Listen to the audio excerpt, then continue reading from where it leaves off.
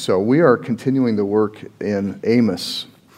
And we saw in the first sermon, Amos it's a book of judgment. It's one of the prophets, but it concludes with this extremely hopeful promise that the king is coming, the promised king from Genesis chapter 3, the child who would be born of woman, who would destroy the serpent and destroy death and destroy corruption and would wipe away the toil of our work and the suffering in our marriages.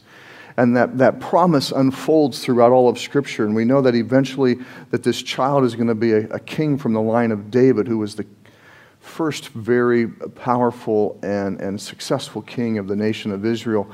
And God reveals to him that it would be a king from his family, and that this king would rule over the nations forever and establish peace and security and prosperity for Israel forever. And so we see here at the end of the book of Amos this promise of prosperity, and how this promise of prosperity, material prosperity, food and wine, that we would have so much more of these things that we wouldn't know what to do with it. We'd be throwing away the old food while we brought in the new. And so this idea of an overwhelming abundance of material prosperity is the means through which God was motivating his people to follow him. And so we've looked at this concept of delighting in material prosperity as a good thing. And as we're on our fourth message on this today, and as we've gone through this, there has been freedom. Some of you have been experiencing freedom because of the traditions that you've grown up with within the context of conservative Christianity, that has this kind of this disdain or this suspicion of material prosperity. And that the ideals of minimalism and frugality are equal to godliness. And there is nothing wrong with simplicity and minimalism and frugality, if that is your choice, okay? But overwhelmingly, the Scriptures provide an image of material prosperity that is a motivation for his people to follow him. Now, for those of you that are guests today, this may start sounding like a prosperity gospel sermon. Rest assured, we are not preaching a gospel of prosperity, which means that if you are faithful to follow God, you will all be rich, okay? So there are nuances, and we talked about this in the first and second sermon. There are nuances, okay? It's a simplistic understanding to think that those who follow God are all going to be rich, okay? Just as it's a simplistic understanding for to have an idea that poverty and minimalism and frugality are ideally what God wants too, okay? There are truths on both sides, okay? There are truths to both sides. Sacrifice is good. Generosity to the poor and those who are in need are good. Sharing what you have with others, obviously. So what we're trying to do is develop this understanding that Amos is really talking a lot about and speaking a lot about how to think about material prosperity in a righteous way, because Israel was judged. Okay, these are some of the strongest words that God has for us through the prophet Amos, these words that John read today. So judgment came to Israel because of their greed and of their oppression of people that supported their greed. And so while prosperity, material prosperity and material abundance is a good thing, and that God uses these things to motivate us, as they are from Him. They are from Him. He has created us to be fleshly beings, to enjoy fleshly material things. All right? And as we're going to see here today, God as creator of all things, of all created fleshly material things that we can see and enjoy, God as creator is the beginning of what it means to know and to worship God, to have received from Him the things that He has created. But Just as Paul warns us in Romans chapter 1, if we don't receive what he has created by honoring him and giving thanks, we start worshiping what he has created, and we turn the things that he has created into corrupt and oppressive and idolatrous things. And so last week I introduced this chart. I've tweaked it a little bit from last week. I call it the circle of material delight. It begins by receiving with humility. And what I mean by humility is that there is a recognition that what we enjoy and that what we possess is by the grace of God. Okay? Whatever amounts you have, whether you are poor or rich or somewhere in between, everything that you have is a gift from God. Your capacities, your abilities, your mind, your talents, your work opportunities, your placement in time and in history and in geography is a gift from God. So we are to enjoy the things that God has given to us with gratitude. And because we approach the things that God has given us with humility and with gratitude, that energizes us to be generous to those around us who are in need. And this cycle, this circle, fully represents how we have to think about and use our material possessions in order to fully enjoy them, in order to fully experience and be the image of God, and to experience His fullness. All right? It is a lie to think that happiness and enjoyment comes after step one. You receive. Okay? No, it's not the whole circle. Possessing things does not bring happiness. And that's what we're going to look at today. We're going to answer this question. When is the enjoyment of material affluence indulgence? And when is it delight? When is it indulgence? And when is it delight? I think a few people have asked this question in our Q&A time after the sermon. So we're gonna look at how Amos begins to address this question. When is the enjoyment of the material things that God has blessed us with indulgence or delight? Delight being a good thing. Okay. Some of you have reacted to my use of the term delight. The scriptures talk about delighting in the Lord, and He will grant us the desires of our heart. By delight, I just mean extreme enjoyment. Okay, to experience happiness. All right. So God wants us to enjoy what He provides us with. He does not want us to become indulgent. So I'm going to use the word indulgent as an immoral approach to material possessions. So the first passage John read, so I'm going to bring it up here. I'm not going to read it again. Here we have an example of the scriptures, excuse me, calling a group of women cows. That's literally what this is a quotation from God. This is Amos writing down what God specifically told him. You cows of Bashan. Now, he is not referring, in a crude way to their size or anything like that. All right? Bashan was one of the most plush and robust places to pasture cattle in Israel. All right, it would be the prime pasture land. And so the cows that were there really enjoyed the finest that Israel had to offer in terms of water, in terms of food, okay? And so he's wanting to strongly impress upon these people what it what they appear like to him. You cows of Bashan, who are on the mountain of Samaria. So the mountain of Samaria. So we talked about in the first sermon, Israel, because of political divide and idolatry, had split into two nations. Israel to the north and Judah to the south. And Samaria was the capital of Israel. All right? Jerusalem was the capital of Judah.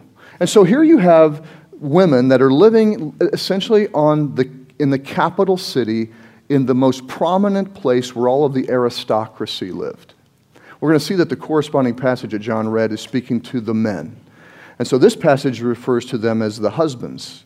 And so these cows literally are the imagery of well-to-do women lounging in the most opulent place imaginable among the aristocracy, they are the ruling class, they are the economic and political elite of Israel. And they are noted for three things, which are integrated: the oppression of the poor and the crushing of the needy. Now, the women aren't leaving the mountain. But notice how they treat their husbands. They say to their husbands, "Bring that we may drink." And so they have this lifestyle that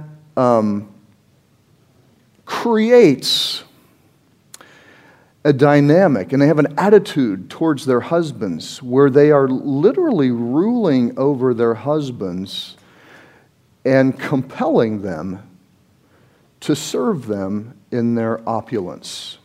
You see that? They're commanding their husbands, support us in our luxury. And the husbands are doing that. And the husbands are doing that to such extreme that whatever efforts, and we're going to get into this next week, we're going to look at the 4 indictments against Israel. And one of the 4 is the oppression of the poor. And so we're going to focus on that singularly. But we can see here that whatever efforts they went about doing, these men, to provide luxury for their wives was oppressive and crushing to the poor in Israel. And so the women don't see the consequence of their lifestyle. They don't see the consequence of their ruling over their husbands. They don't see what's going on. They're on the mountain. They're not down in the streets. They're on the mountain. They're separated from the rest of the world. They're unaware of what is going on in the other classes.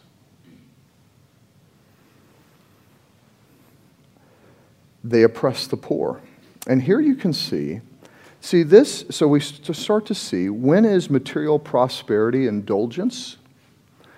When our material prosperity is gained on the backs of the less fortunate. They are experiencing luxury and prosperity because they're taking advantage of people. James says the same thing in the New Testament.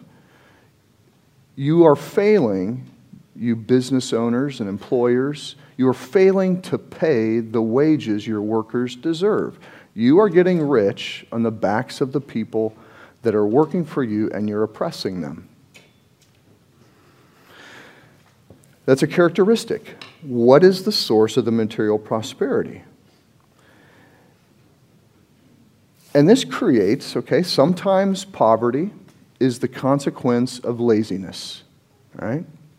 Sometimes poverty is the consequence, and being poor is the consequence of being refugees, coming from a place, fleeing from a place of disaster to a place of security, and the first generations don't have the assets built, or maybe even the language skills built, or the types of things needed to flourish in a community. So God said to treat the poor in an appropriate way, as if you were strangers, as you were immigrants. We saw that last week, we saw that immigrants left Egypt and joined Israel, knowing that Israel would prosper. And they wouldn't be able to own land like the Hebrews would, like the Israelites would, but they knew that they would prosper better than any other place because Israel was connected and prosperous because of God's blessing of them. All right, so there are always going to be poor in the world. Jesus said the same thing. The poor you will always have with you. The poor you will always have with you. But how we as people treat and honor the poor is going to be a part of the expression of what it means to enjoy material prosperity. We cannot enjoy material prosperity if we are gaining it on the backs of others, you see. So that's a characteristic. And we come to the next passage, Amos 6, 1 through 7. This is even more descriptive. I'm not going to read it again, but you see a few very important things. So again, these men, they are the notable men, all right? So these are the ruling classes. These are the elite of Israeli society. They are living also on the same mountain in the capital city. And they have a sense of security. See, they're looking out over the nations. And God mentions these nations, Calneh, Hamath, and Gath. See, these were places that had been destroyed. And so, rather than looking upon these nations and thinking, wow, we might be destroyed as well because of our godlessness and immorality and lack of care for the poor. Rather than having a humble perspective, they would look upon these nations after being destroyed, and they would say, hey, we're fine, we're secure, we're good. And God says, are you any different? And another passage in Amos we didn't read, it says, yes, I brought you out of Egypt, but didn't I bring these other 2 or 3 countries out of slavery as well? See, God is at work in our nations. God is at work in our governments and is working justice. We think it takes a long time. We can't see and know all things. But God is at work to bring justice to bear. And we will ultimately see it when Jesus returns. And so there's this arrogant sense of security that something bad will never happen to us. Okay? So there's this arrogance that leads to a lazy approach to life. They are sleeping on beds of ivory. They are stretching out on couches. Okay, so these are all very descriptive terms. They dine on the choice lambs and on fattened calves, which we call veal. Have any of you ever seen a veal operation? None of you have ever seen it. So if you don't know, and this is going to be an area of conscience, some of you would not approve of the eating of veal. I have friends that do not approve of the eating of veal. I love veal. But what it is, they breed young cattle to get fat, and they slaughter the young calves because the meat tastes better. And so you have this is what they are eating, the lambs, the calves, all right? And what you begin to see is this desire for the things that are the best. They are strumming away on harps like David. They invent musical instruments. They drink wine by the bowlful. And they use, this is funny, they use the finest lotions. All right, so they're enjoying massages. All right, now, here's the thing, and it's important to see this. David is honored and exalted for what he could write in terms of songs and the musical instruments that he would invent. All right?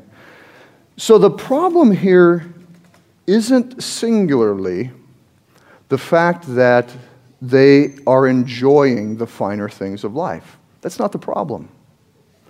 The problem comes when he says this, you are not grieved over the ruin of Joseph. You see throughout Scripture where being anointed with the finest oils, Okay, and Proverbs is a characteristic of having lived a wise life. Music, good food, massages, okay? These are all characteristic of this lifestyle. And they are not in and of themselves bad. It's bad when it is going along with an arrogance that believes that they are above the judgment of God. And there is an ignorance and really an ignoring of what's going on in the broader culture. Israel politically had been split. Israel and Judah at times were at war with each other. They were to be the unified people of God that He dwelled in as a picture of the wisdom and the power and the glory and the beauty and the majesty of God. And here they are, a divided people, warring against each other, worshiping idols, oppressing the poor, and ignorant of the troubles of the world. That was Israel's problem. So they could enjoy themselves, they could enjoy the material prosperity as if they were fully experiencing the blessings of God. And at this time, in Amos's time, they did experience a significant amount of success.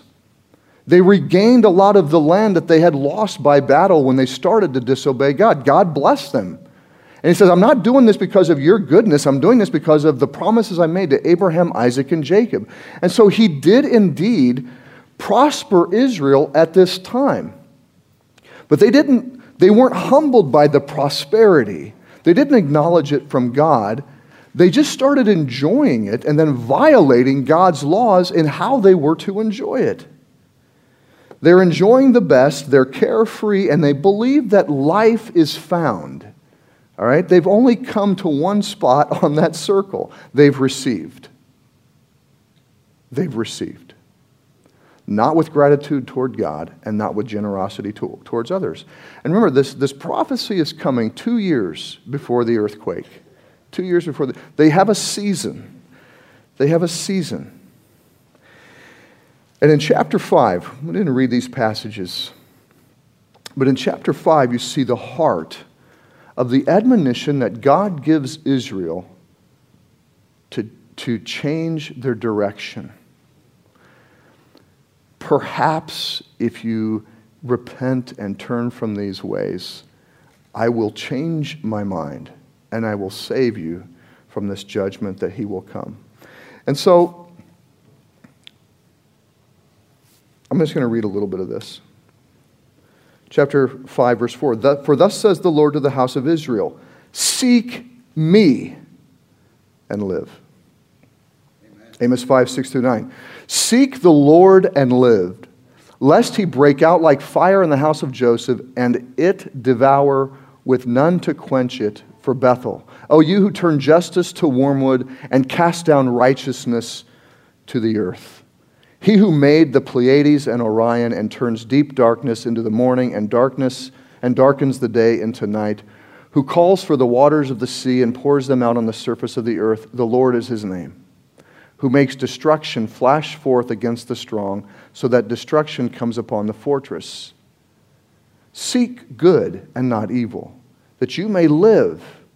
And so the Lord, the God of hosts, will be with you as you have said. Hate evil and love good, and establish justice in the gate.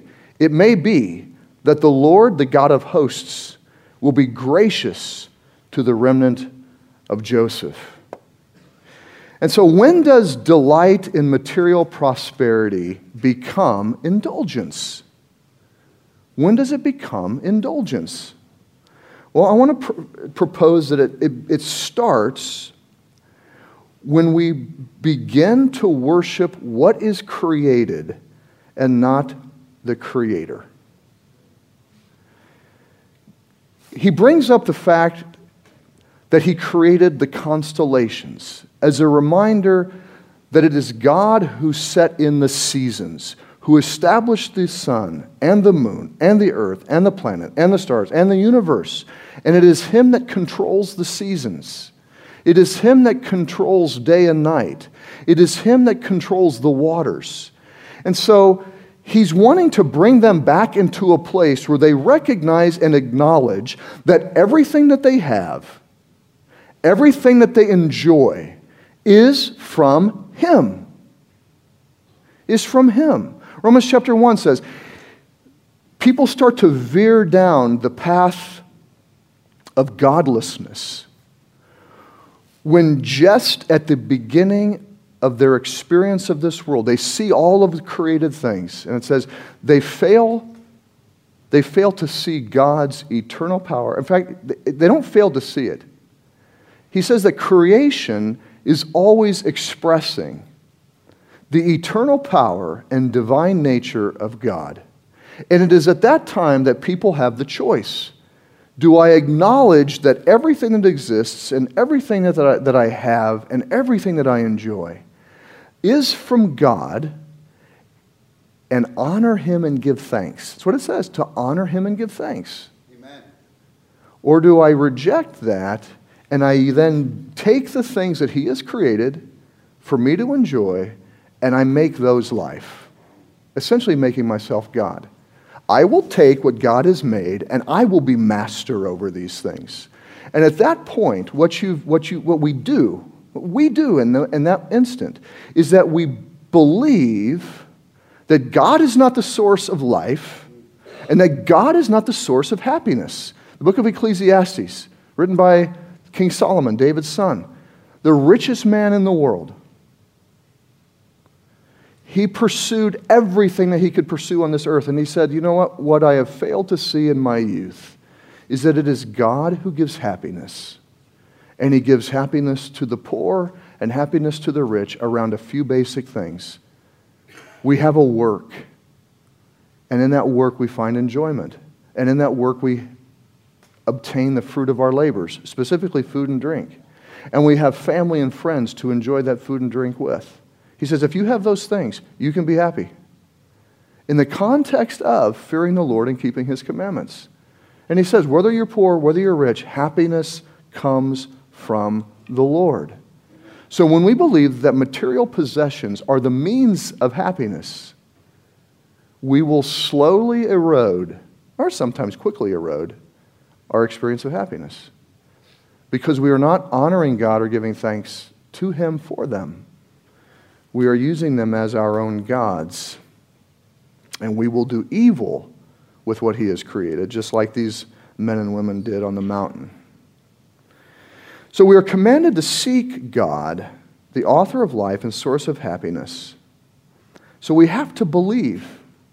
We have to believe. And this is why, again, it's a part of faith.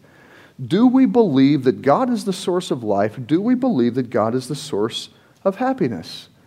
And here's the beautiful thing about this passage. You know, if I were to tell you, how would you go about, or if I were to ask you this question, how do you go about following God? How do you go about following God? Seeking after God? Well, Amos's formula is, I think, a little bit different than what most of us would say. He says, hate evil, love good, and establish justice in the gates. Hate evil, love good, establish justice in the gates. That's what it means to seek God. Now we would say, and we've got to pray, we've got to study our Bibles, we've got to worship. Yeah, those things are obviously part of what it means to follow God. But let me propose this. What is evil? What is evil? I mean, Jose gave testimony today. Oftentimes we are deceived by what evil and good are. We read our Bibles and we pray and we fellowship partly so that we can learn what good is and we can learn what evil is and renew our minds and pursue those things. See, following God is a material thing. You go back prior to the printing press and the fact that we all have Bibles, okay? Meditation on the Bible itself would be a very difficult thing to do since you didn't have it. And hopefully your house church group that you met in helped you memorize some key passages to meditate on the Word of God. But if that wasn't there, all right, how would you express and follow God, it would have to be through the material things that God has blessed you with. You see and experience the eternal power and divine nature of God through what He has created and through what you are living in. Your home, the ground, the earth, the water, all right, where everything is dependent upon rain and harvest. All of these things. So we are in a material. Do we see that God is in the material world, and can we honor Him and give thanks? That's where following God and worship begins. And we read our Bibles so that we can understand more of who this God is that gives us these material things that we are to respond to Him in humility and gratitude with. What is evil? What is good? We are to turn our affections to love good. To love good is to turn our affections to those things that are good, worthy of honor, worthy of delight, of moral purity. All right, these are things that our affections are to be drawn towards.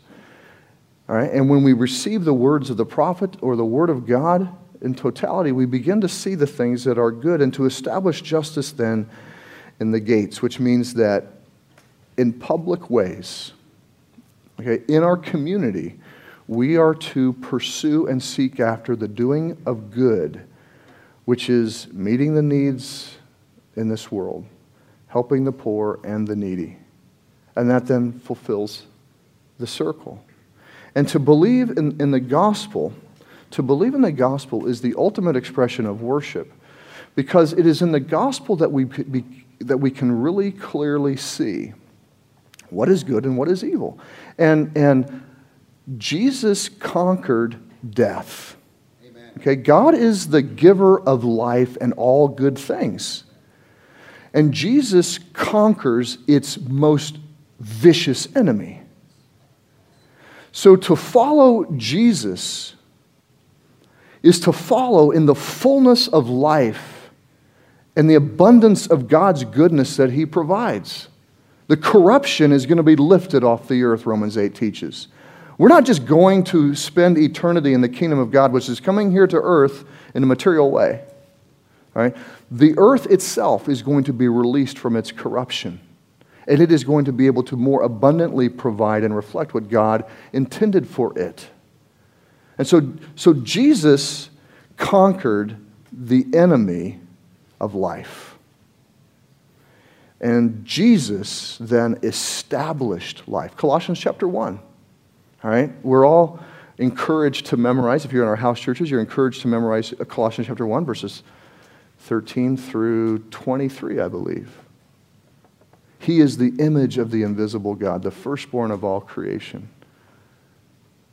And He created all things.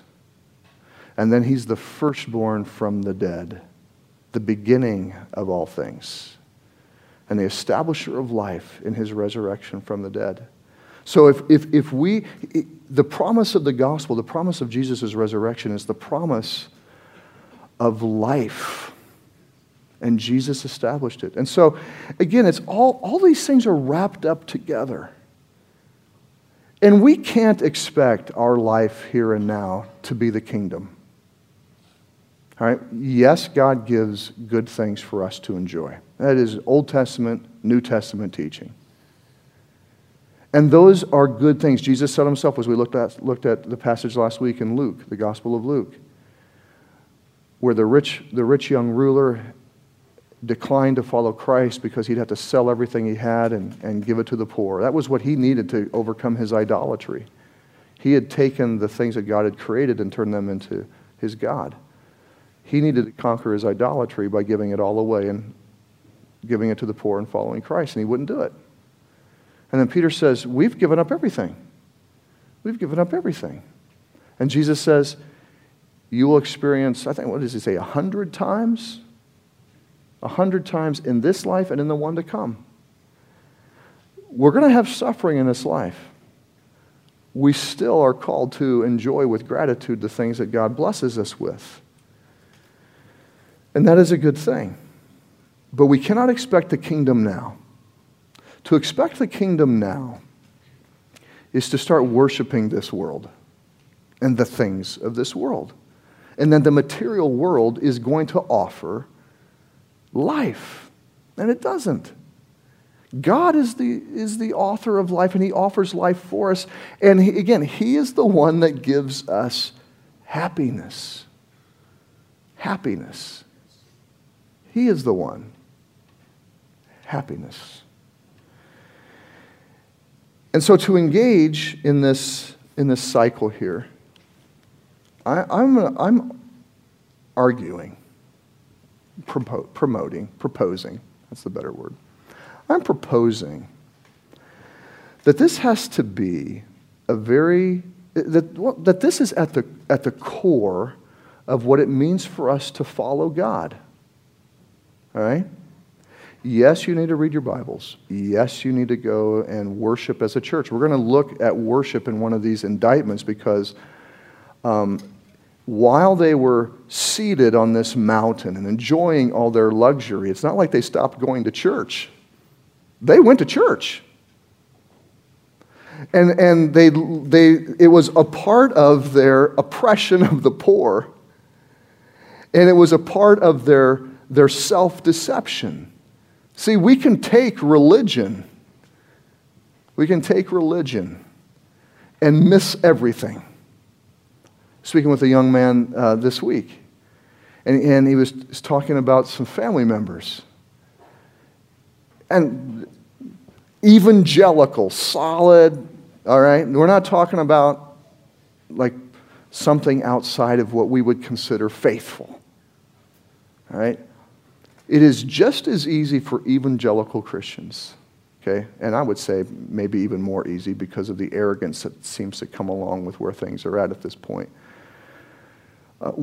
We can become very religious. We can read our Bibles. We can go to our Bible studies. We can go to house church. We can come to worship. We can pay our tithes.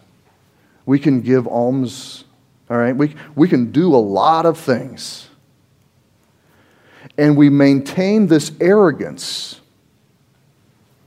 And we can create these lives that are completely distant from the troubles of the world. And we maintain this arrogant posture. How could anything bad ever happen to us? We are so good, and our goodness is reinforced by our material prosperity. They're just blind to all of the dynamics, and we can become that way in our religious practices. It becomes a part of our oppressive, ignorant system. And so I would say that this cycle has got to be a part of how we understand walking with God.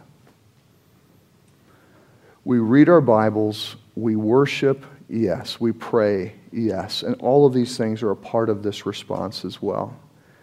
But everything that we have and all of who we are has come to us from the hand of God. And we should enjoy it with gratitude. And I spent all the sermon last week talking about if you can't enjoy it with gratitude, then you're not going to be able to generously share it with others. This has got to be a significant part and component of what it means to know and to seek God. Hate evil, love good, establish justice in the gates. Let me pray.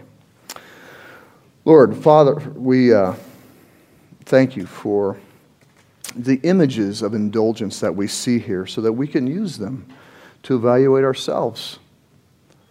God, we thank you for blessing us with many fine things, and in this country we have many fine things to enjoy. And I pray, God, that you'd strengthen us to enjoy these things, but help us to be always aware of the troubles that are in the world and of the plight of the poor and of the needy so that we can be generous to them,